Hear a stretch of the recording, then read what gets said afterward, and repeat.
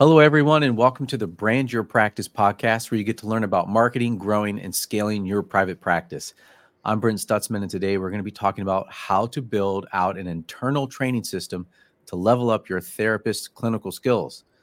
But before we get into this episode, I want all the group practice owners out there and those who may be on the verge of starting a group practice know about the Group Practice Scaling Summit that I'm hosting on April 23rd and 24th this year in 2024. In beautiful Oak Park, Illinois.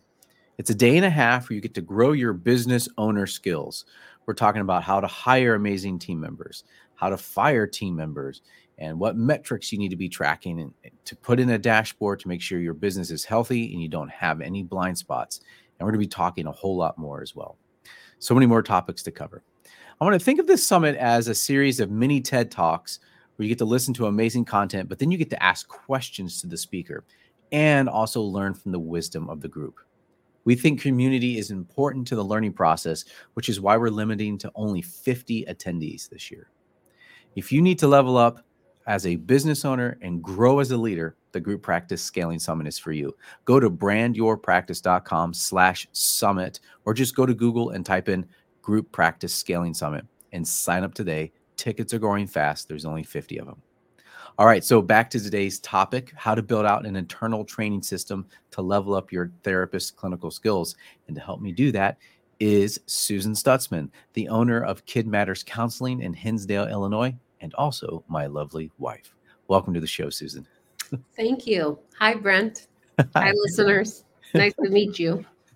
So this is going to be a preview of a longer talk that you're going to be giving at the Group Practice Scaling Summit. And the next few guests on the podcast are going to be those who are going to be at the summit speaking and giving you a little preview as well. So these aren't going to be in-depth conversations, but just kind of give you a little more, so a little taste of what to expect at the summit. But you can also take some things for you to help grow your own practice. So Susan, I would love to jump into the topic at hand. And I want to start off with why. Why did you pursue building out an internal training system? Well, I am a niche practice, so I wanted to have consistency of care. And when you have a niche practice, it's important to know what you're selling and make sure that your product has consistency. Got it. And you were experiencing inconsistency in the product then, in the product of counseling? Well, when I first started practice, it was counseling for children, and we were doing play therapy. And if you're selling something that you have a baseline of care, that's really what I want to highlight, is that if you have a specific product that you're selling, not just generalized counseling, like you're not going to a general medicine practitioner, you're getting open heart surgery, you want to make sure that they've had specific training in open heart surgery. If you're going to a child therapist, you want to make sure that they have some level of understanding with child development, the child's brain, etc. So it's important to actually have training so that you know what your clinicians are offering. Well, good. Well, let's dive a little bit deeper in here. What would you like to share as far as the way you've been thinking about building out an internal training system and deploying it a little bit with your team? Sure. So I think I touched a little bit on this already, but for general practice, creation of a systematized onboarding and general policies is always important.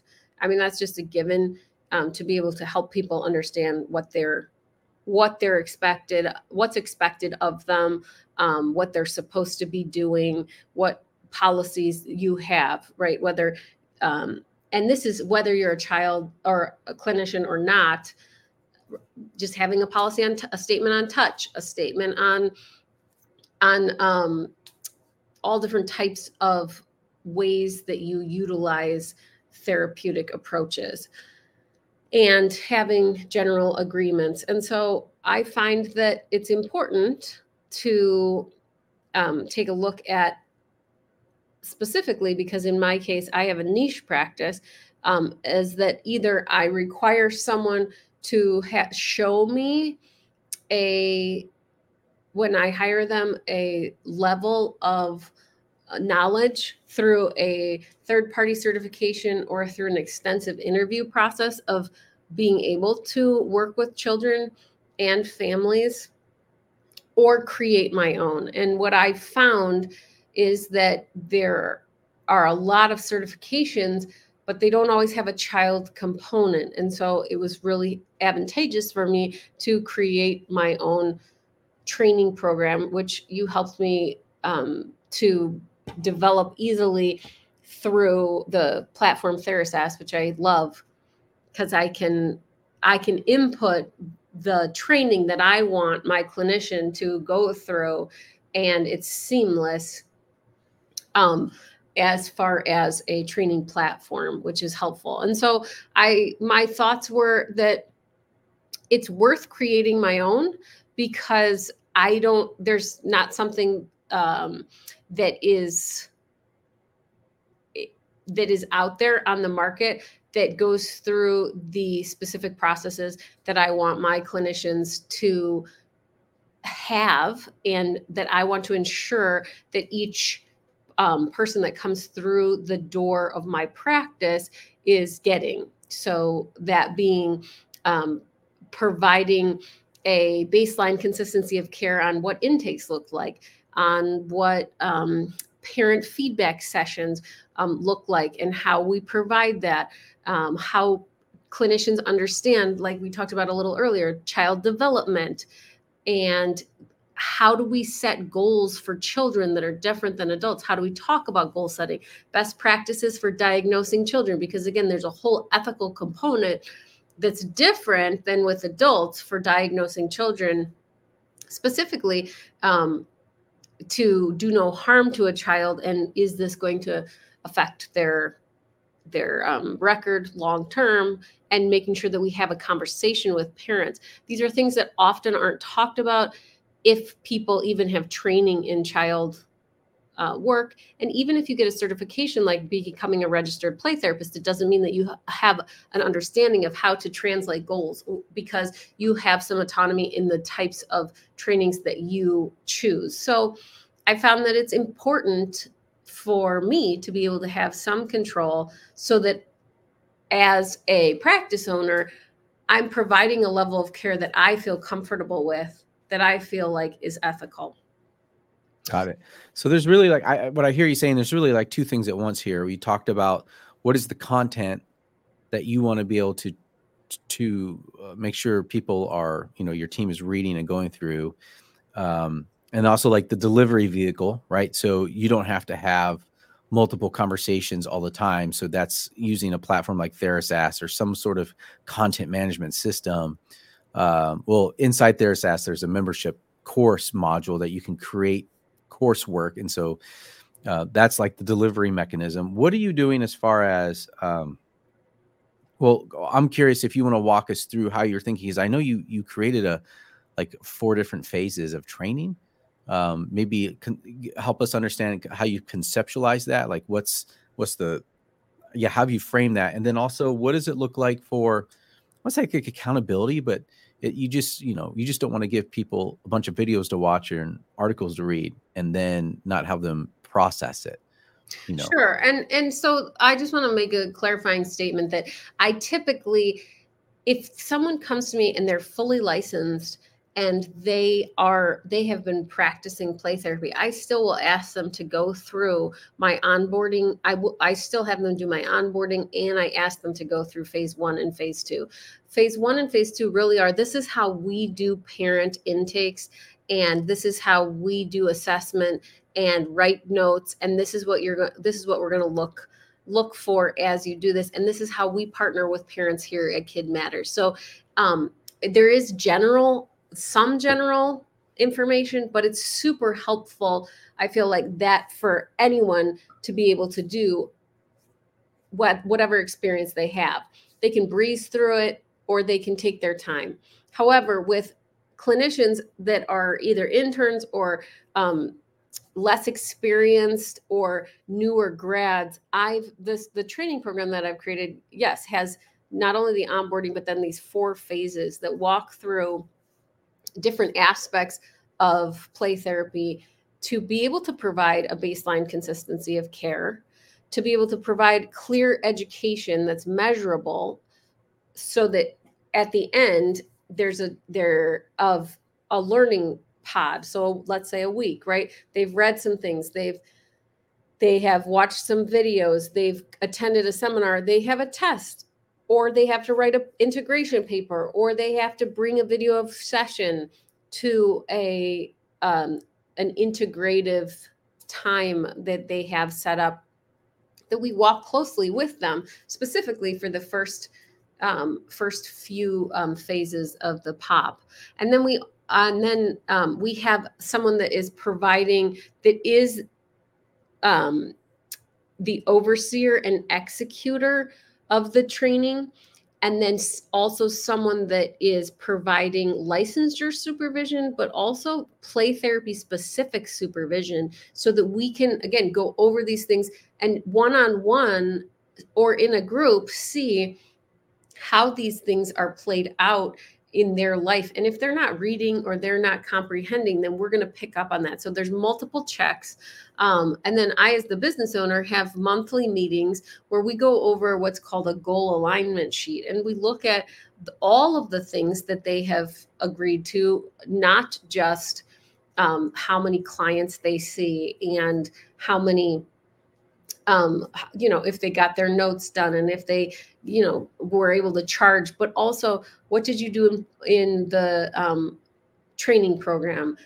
Where are you in that phase? Do you have any questions? Do you have any goals for yourself for integrating this material? Because we want to make sure that what we're selling is actually being delivered. And what I have experienced that is somewhat concerning to me is that that there are times when there are gaps in education, especially with people getting services for children, where it's like, well, it's baptism by fire and you just do it. And there is a merit to learning by doing, but there's also a really important stewardship of being able to have knowledge and help people. And if you are offering a certain type of service, to deliver that. So we've created these things, and it's not perfect, but along the way we've realized, we need a goal alignment sheet, or we need to have these specific checks, or we need to have these certain tests. And it has been a learning process for me too, in this whole endeavor. But I think that providing clear education that is measurable and what you want your clinicians to know is going to provide you peace of mind at the end of the day, that this product that you're delivering, this counsel, is being offered and delivered the way that you are selling it.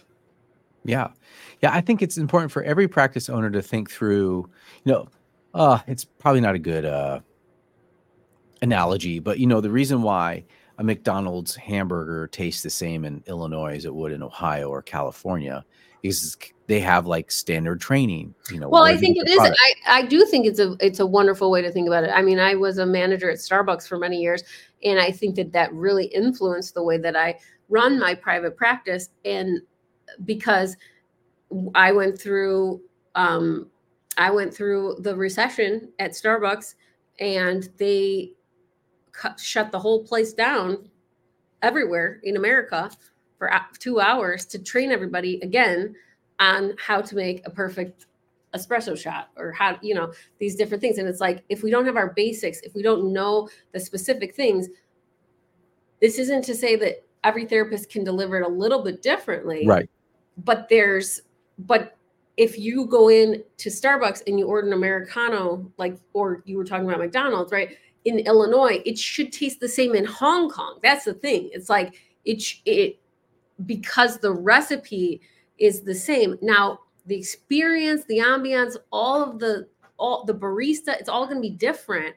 But you want to make sure that especially when working with children and parents, if there's best practice, ethical care, it's important that you don't deviate just because you think that it's cool or it's necessary. And yes, the other thing that I do want to highlight is that you have to continue to update your training program, because there are going to be changes. There's going to be new information. There's going to be new neuroscience data. There's going to be more norms. There's going to be, like, for instance, when COVID happened, there were different presenting issues and concerns that were happening in children, and being able to understand that in light of child development is super important. Now, I'm not saying that I know everything at this point, but we have to have a starting place so that we have a baseline consistency. Right. Yeah. And it's exactly right. So if you order a cappuccino, it's going to taste the same, but there might be some foam art on the top, a little bit of artistic work, right? So I know in the art of play therapy is like, there's some improvisation there that you have to go with, but the baseline experience for how children are healing, getting healed and getting help, and how parents are being resourced, that can be standardized, and there can be a system for that. So I think as group practice owners out there, even just for, solo practice owners, like having some sort of start writing down what does the onboarding process look like? Because this is going back to your brand identity. And if you have your whole team delivering high quality care because you've put some things in place that standardize the processes, from training to even getting more clinical training, not just the onboarding inner office stuff, but also helping them become really great therapists, and thinking that through. Because I think group practice owners, they get into being a group practice because they love helping clients, and they've really thought through how people change, and they have a lot to offer the world. So like what you're doing is kind of standardizing this, because you have grown as a therapist. I know you've gotten a ton of certifications, and there's a lot more information that you want your team to know. And so you've created a curriculum. It sounds like there's 4 phases. And then you have the deliverability asset, which is you're using TheraSAS. And then you also have the accountability side. So I want everyone's listening as we're wrapping up to kind of be thinking, what could I be doing to help standardize things across my practice, and resourcing my clinicians so they can be amazing therapists and providing consistent care. Because if you can get that, that's going to grow your brand, and people are going to want to come to your practice instead of the competition, because you do provide wonderful care. And as a practice owner, you kind of have a pretty good idea what that looks like, and you're imparting that knowledge to others. So if you feel like you need to level up yourself as a business owner and grow as a group practice owner, then I want you to go and check out the Group Practice Scaling Summit. Susan, I know you're going to go dive even deeper into this. You're going to get into the phases. You're going to talk about that onboarding. You're going to talk about that training. You're going to talk about how it keeps, the accountability side, and all those different mechanisms that creates a really great internal training program for your clinicians. So yeah, and I'm looking forward to it, and I hope to see many of you there. We'll talk also about the cost benefit analysis and why it matters, and if it's something that you want to do in-house, or if you want to outsource some of it as well. But I really do think that it's worth thinking about, for the longevity of any business, how to implement a training program so that the baseline quality of care that you are providing and the clinicians that you hire are providing as well. Yeah. And I'll say this too. I don't know, I'm trying to wrap up here, but I was just thinking, because you've niched down with children, you can have something very specific. But if you're a generalist, you can have a small training session, or at least like an internal training module or something, where it's just focused on couples counseling, or maybe it's working with children, or working with teens or individuals, whatever it might be. You could have like different, like choose your own adventure, depending on what the specialties that your clinicians have, as your kind of a more generalist practice. So lots of different ways you can go. So go to brandyourpractice.com/summit, or just Google Group Practice Scaling Summit and sign up today. Tickets are going fast. Susan, how can more people find out about you? Where would you like to send them? They can find out more about me at kidmatterscounseling.com, at playtherapytoolbox.com. I do trainings there. and they can listen to my blog. That sometimes Listen to a blog or read a blog or listen to a podcast. listen to a podcast. They can do all types of stuff, but they can find me primarily at Susan Stutzman. I'm sorry, not Susan Stutzman, at kidmatterscounseling.com. All right. Thank you so much. Thank All the you. content on the Brand Your Practice podcast and website and other media reflects my own opinions and should not be taken as legal advice, financial advice, or investment advice. Please seek the guidance of a professionally trained and licensed individual before making any decisions. Some links in the description may be affiliate links. All right, folks, thanks for listening. If you found this conversation useful, subscribe to the podcast, share it with someone, and please join me for the next time on the Brand Your Practice podcast.